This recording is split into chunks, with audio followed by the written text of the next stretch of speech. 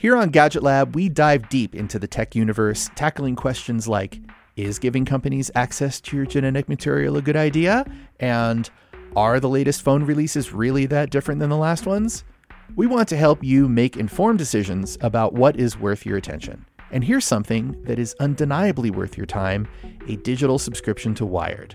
Lucky for you, we are giving Gadget Lab listeners an exclusive discount, 20% off an annual subscription to Wired. Just visit Wired.com and use the promo code GL20 to get 20% off a digital subscription. Use GL20 to get exclusive access to stories on the latest innovations like AI, deepfakes, and VR, as well as today's most talked about people in technology. This episode is brought to you by Progressive Insurance. Whether you love true crime or comedy, celebrity interviews or news, you call the shots on what's in your podcast queue. And guess what? Now you can call them on your auto insurance too with the Name Your Price tool from Progressive. It works just the way it sounds. You tell Progressive how much you want to pay for car insurance, and they'll show you coverage options that fit your budget. Get your quote today at Progressive.com to join the over 28 million drivers who trust Progressive. Progressive Casualty Insurance Company and Affiliates. Price and coverage match limited by state law.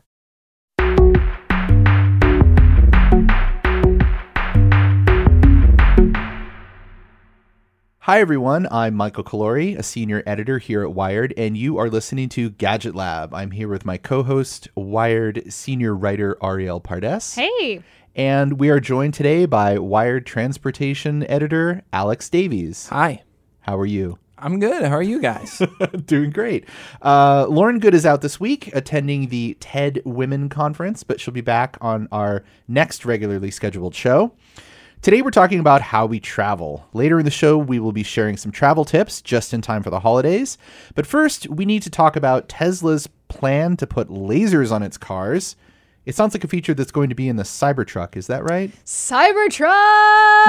Oh, man, I am so excited to talk about the Cybertruck. I've been talking to people about this seemingly nonstop for days now. Has it only been days since? Yeah, it was the week before Thanksgiving. Oh so it's 2 weeks. Feels like a lifetime. This is actually, we're in a new dating era where instead of like Anno Domini, it's just after Cybertruck. Yes. There is a clear delineation of before and after the Cybertruck. We're going to get into that in a little bit, but before we start talking about space metal and other weird stuff like that, we have to talk about wiping our windshields with lasers, because that is Elon Musk's newest crazy idea. Old windshield wipers, boring. New lasers for cleaning gunk off your car. Cool. Yeah, so this is a patent that Tesla filed for in May and that was published last week. So to preface this, automakers patent weird things all the time. It doesn't mean that this is something they're actually working on or something that's necessarily feasible. It's just as possible that someone at Tesla had this idea and they wanted to make sure it's their idea in case someone else has this idea. But it is neat. It's basically, the idea is, instead of using, like windshield wipers and washer fluid to get gunk off your windshield, you would use lasers to shoot it off. Zip, zap, zop. We prefer pew pew. But yes, that's the concept. It's actually not that crazy an idea. Lasers are used for similar concepts these days. There's a robot that came out of Carnegie Mellon that uses a laser to take the paint off of fighter jets, basically, and it can do it one layer at a time.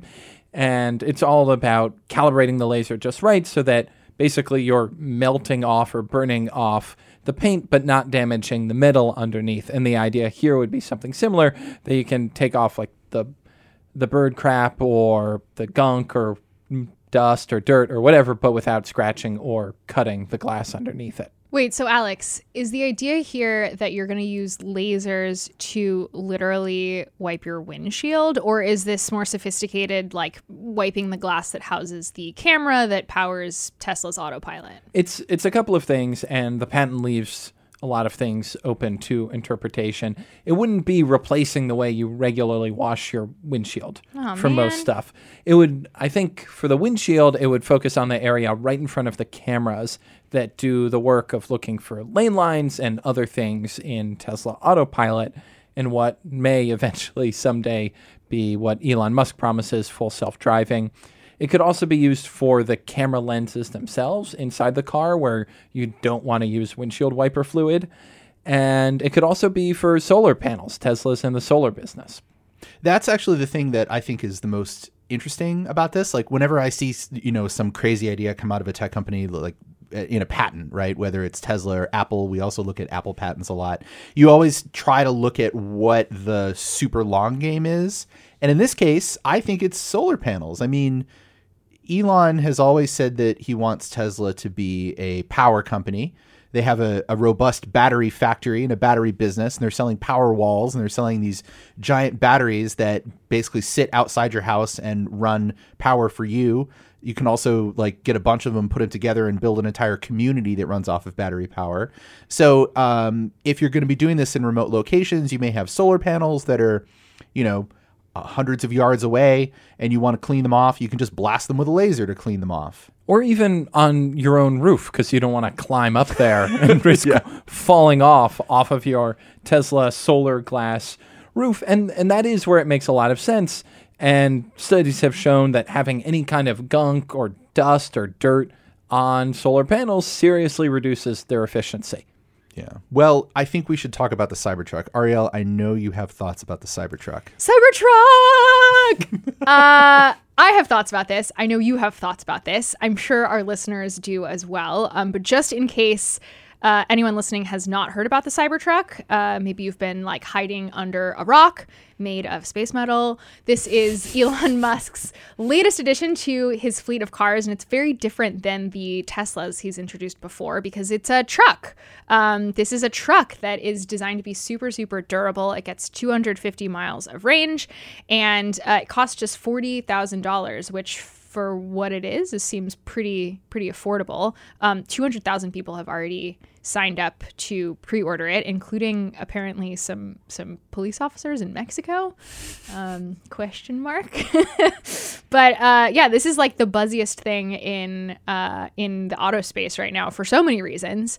Alex, what was your initial reaction when Elon introduced this thing?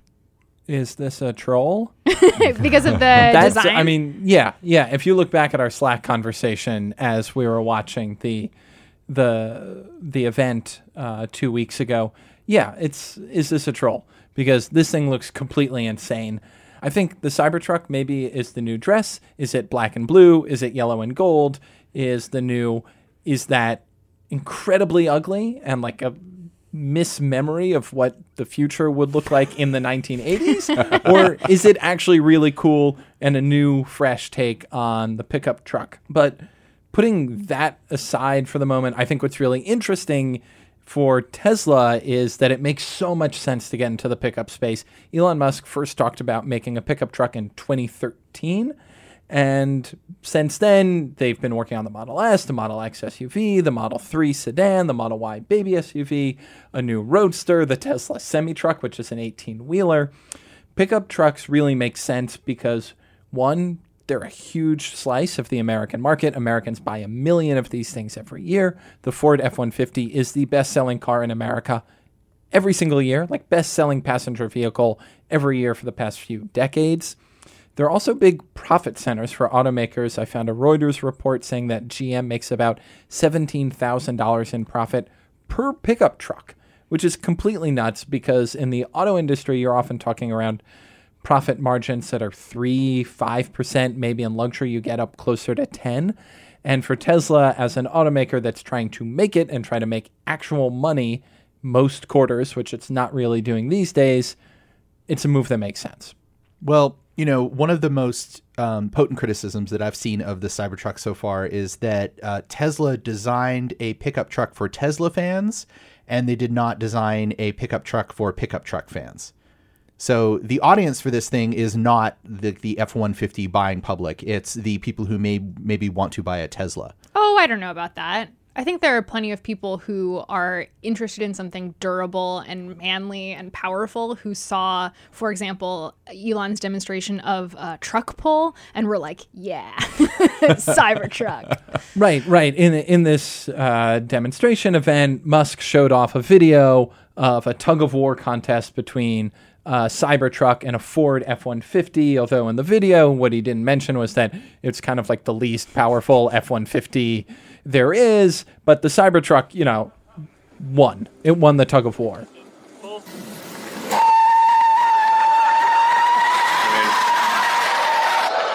Yeah, but it was uphill. One of the more potent criticisms I've heard is, how are you supposed to crash this thing? Automakers are held to a really high standard for what happens when their cars get into a crash, right? And so cars are built with this specifically designed crumple zone so that if you crash into something, your car might get screwed, but like you're not going to die. The Cybertruck really flips that design on its head, and it's made of this incredibly durable material called space metal, which SpaceX designed for its rockets to be sent into space. I think there's some interesting criticisms out there around like what happens when you get in a car accident. And it kind of surprised me because Musk rightly often points to the safety levels of his cars. Electric cars have various advantages in the way you can design things like crumple zones and the way they stay really grounded because the battery's on the floor. And the fact that he didn't mention safety at all in this presentation surprised me and makes that a bigger question mark. Yeah, it just, as a person who rides a bike on city streets every day, I see that thing and it looks like a tank to me. And I know that if I'm riding down the street and I see a Cybertruck, I feel like I'm in Mad Max and I'm going to die at any second. And it's a very pointy tank. It really is a very pointy tank. The crumple zone is you, Mike. Yeah. On your bicycle. You crumple. Although it's sort of like, it's shaped like a big wedge of metal cheese, and I kind of feel like that if it hit me, I would just sort of slip right over the windshield and just go shooting off the top of it. You might land in the bed.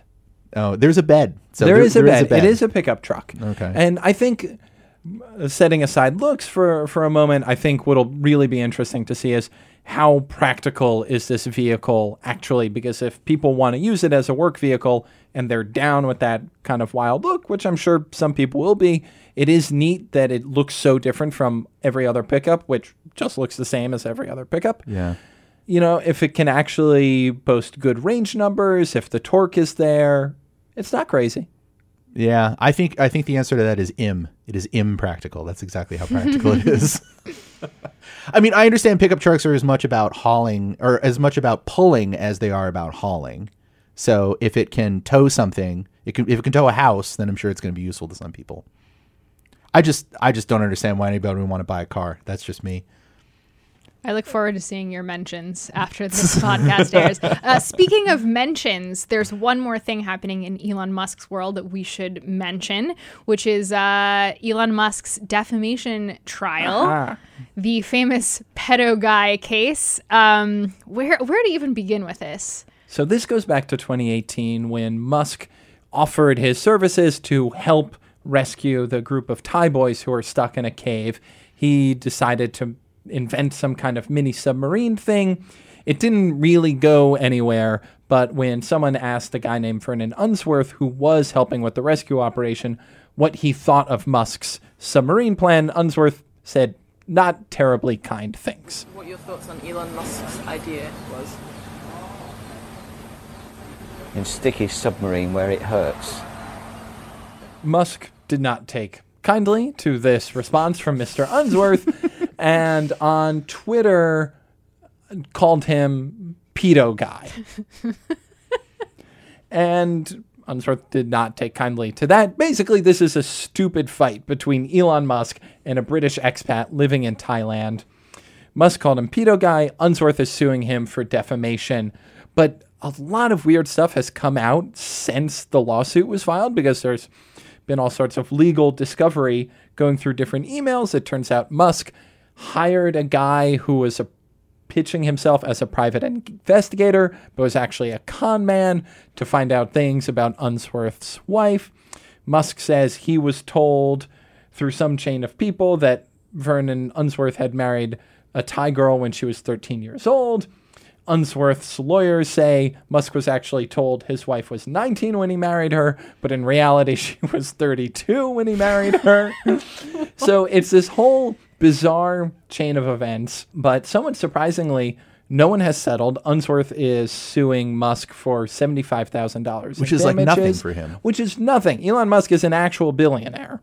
But I don't know if maybe Musk didn't want to settle this or Unsworth didn't want to settle this. He really just wanted to take it to Musk.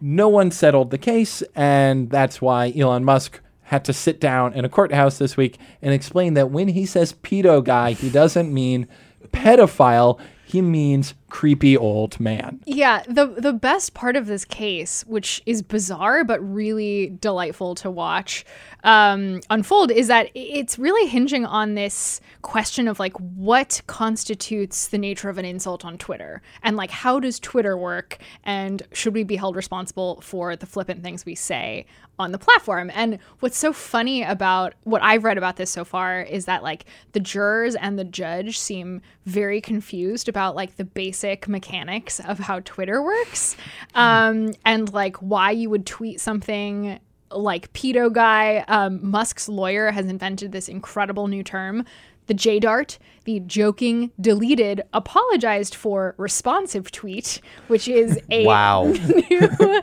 legal category. They don't teach that in law school. Yeah, thank you, Elon Musk. I think Elon's going to lose and he's going to pay out. And again, the $75,000 doesn't matter to Musk. What matters here is that he looks so stupid.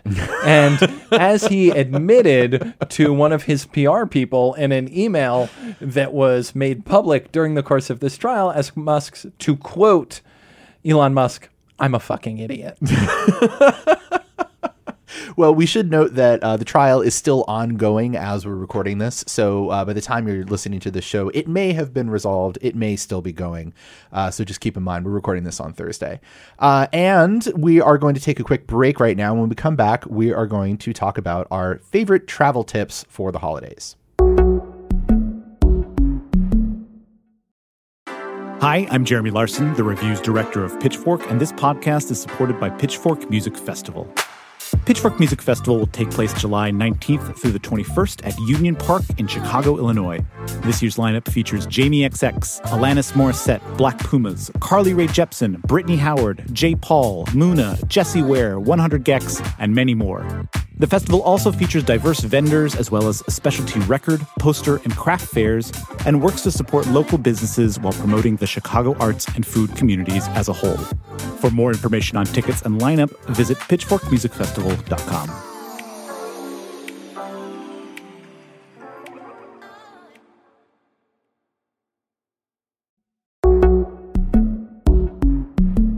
Welcome back. It's the holiday season, which means visiting family or friends, and that means traveling, which is not always great.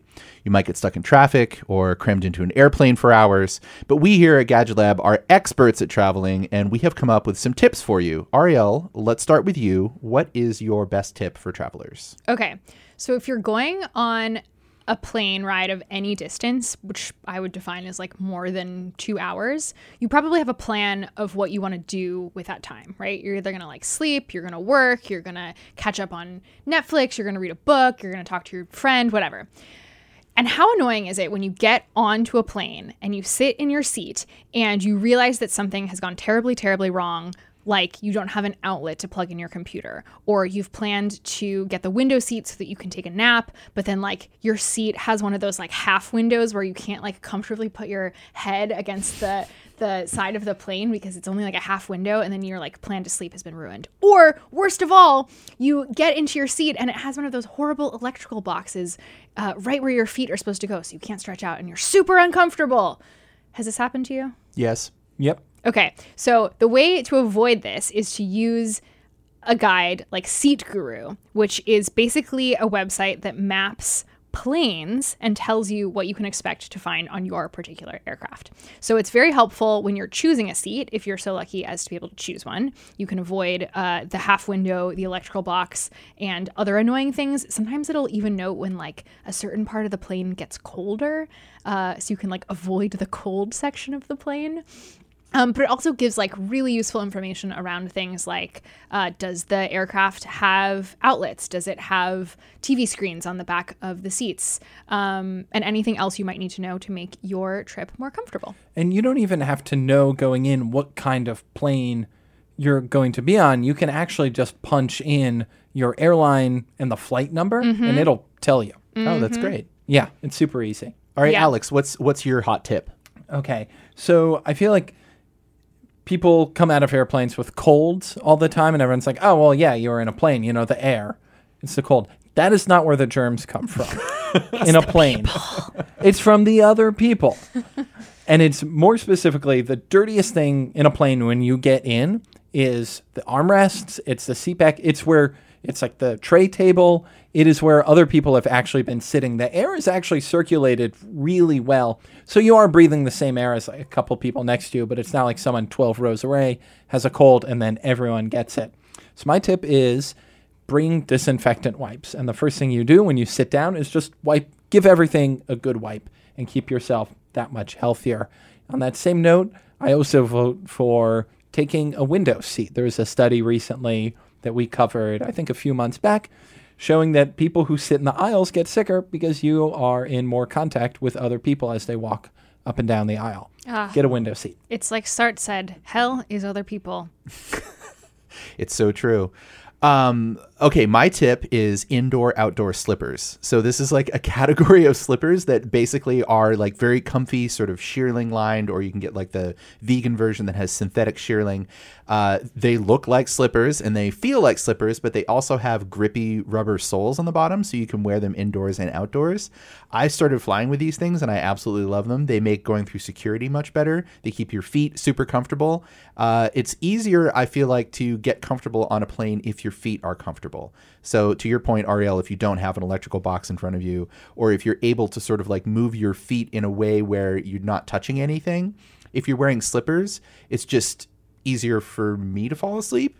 It's also easier to sort of move around if you don't have these big old clunky shoes on. I'm also a person who has very large feet, so for me this is like a big win. Anyway, it's kind of a weird one, and I know that it really only works if you're checking bags, but I always check a bag, so I always fly with my indoor-outdoor slippers. What's your preferred brand? I like these ones that the company Keen makes, Keen. They make one called the Hauser, which is really good.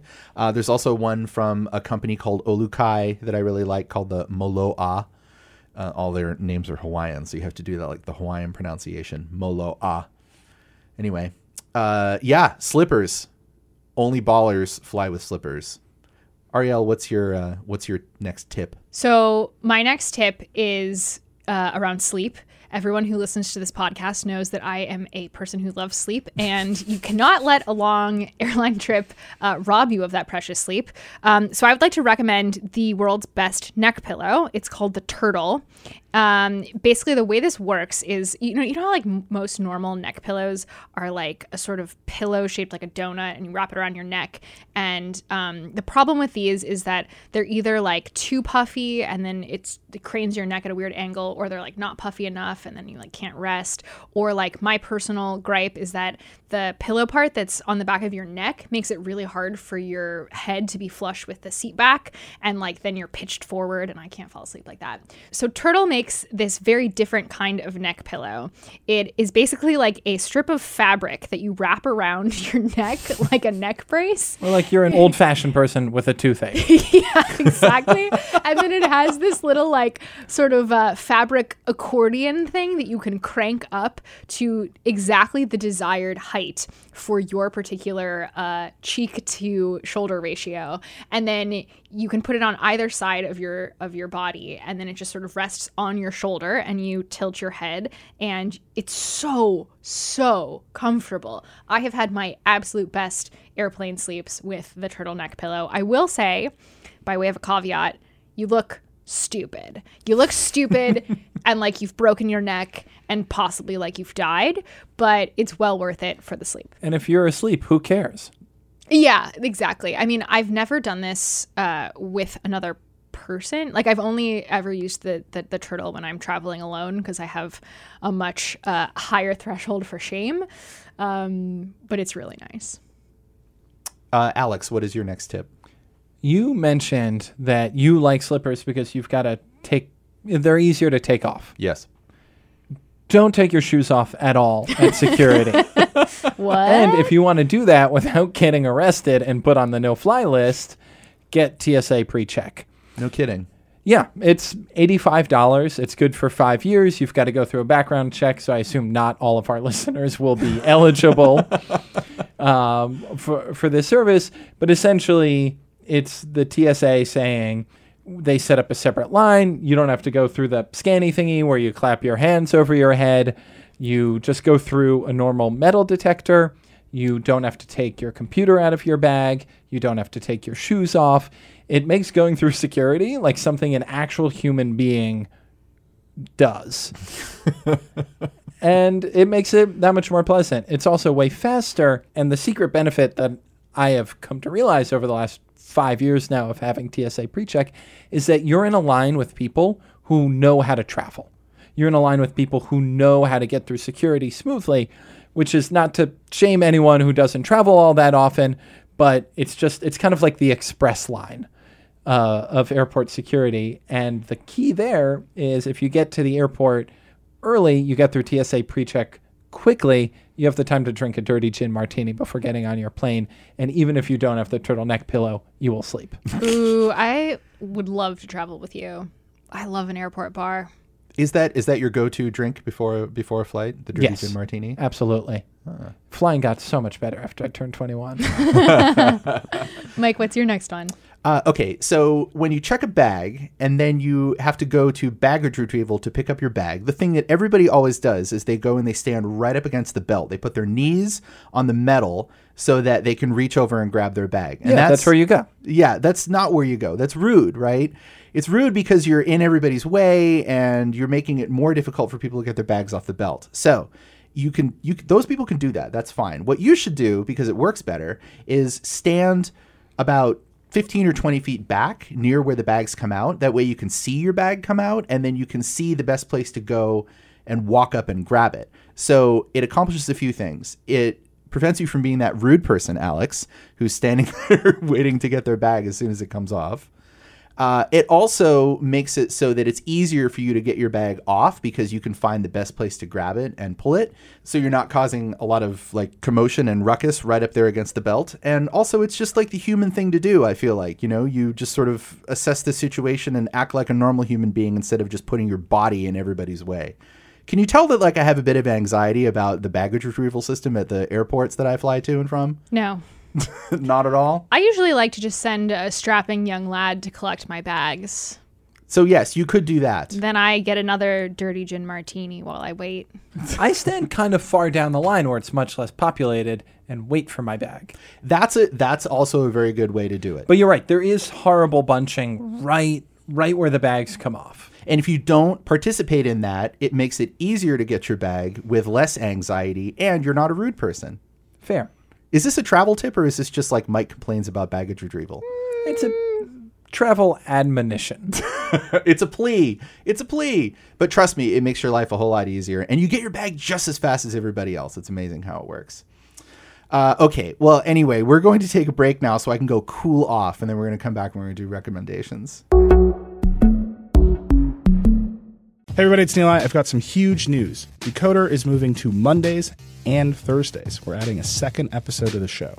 On Mondays, we'll have our classic interviews with CEOs and other troublemakers. I think we're going to have to start having conversations about how do we pay those jobs that can't be done by AI. And on Thursdays, we'll be explaining big topics in the news with Verge reporters, experts, and other friends of the show. There's a new generation of people on the internet. Google search has always sucked for them. So, there's no reason for them to be loyal. They can just go to TikTok. This is going to be really fun. I'm very excited about all this. So go subscribe wherever you get your podcasts now.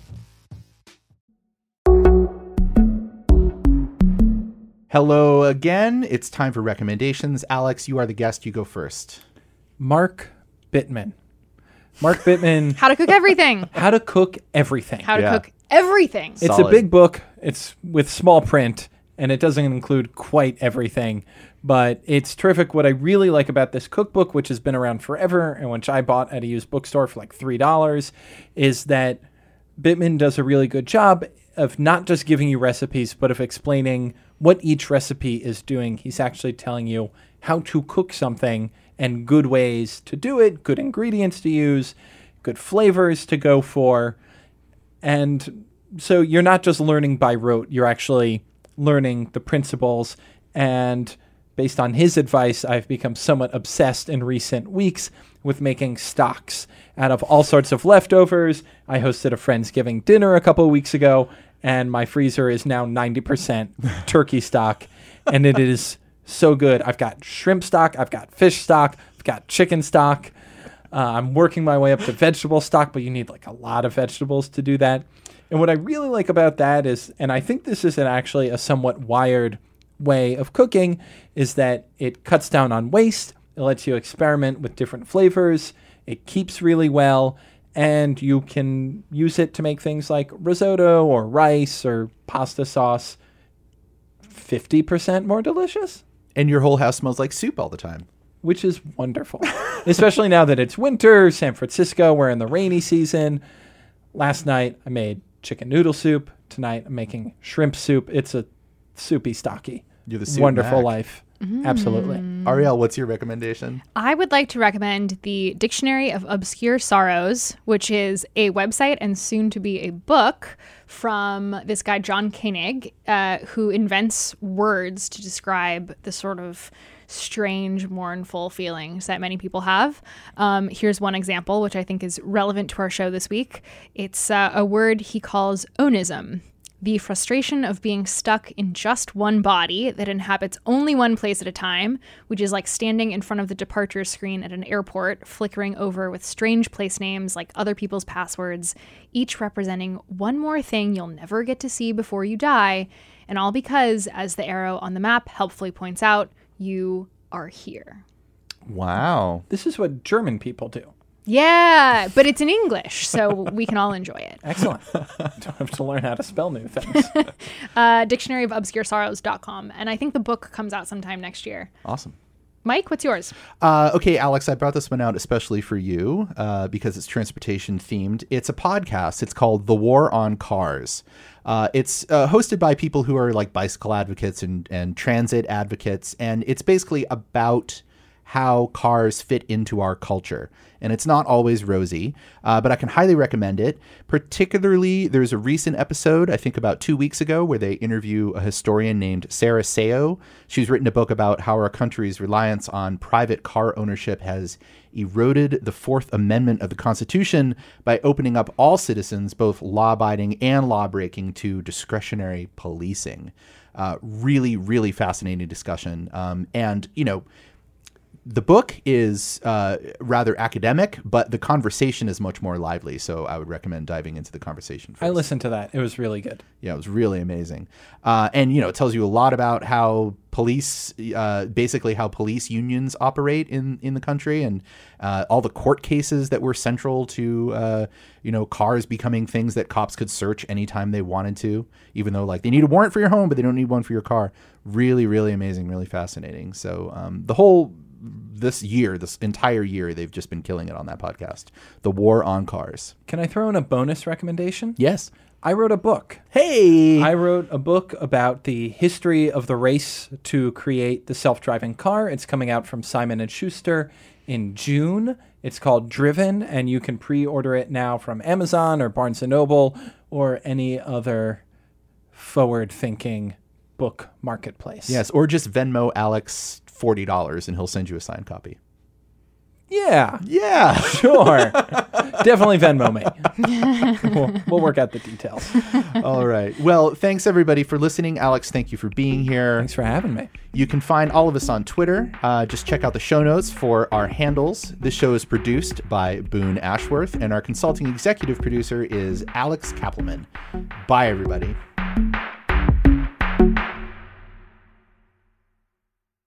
Want a new podcast to look forward to each week? One that's entertaining, informative, and packed with actionable content? Come on, of course you do. Introducing The Jordan Harbinger Show. The Jordan Harbinger Show, which Apple named one of its best of 2018, is aimed at making you a better informed, more critical thinker so you can get a sense of how the world actually works and come to your own conclusions about what's happening, even inside your own brain. Jordan dives into the minds of fascinating people, from athletes, authors, and scientists to mobsters, spies, and hostage negotiators. Search for The Jordan Harbinger Show. That's HAR, B as in boy, I, N as in Nancy, GER, in Apple Podcasts, Spotify, or wherever you're listening right now. From PRX.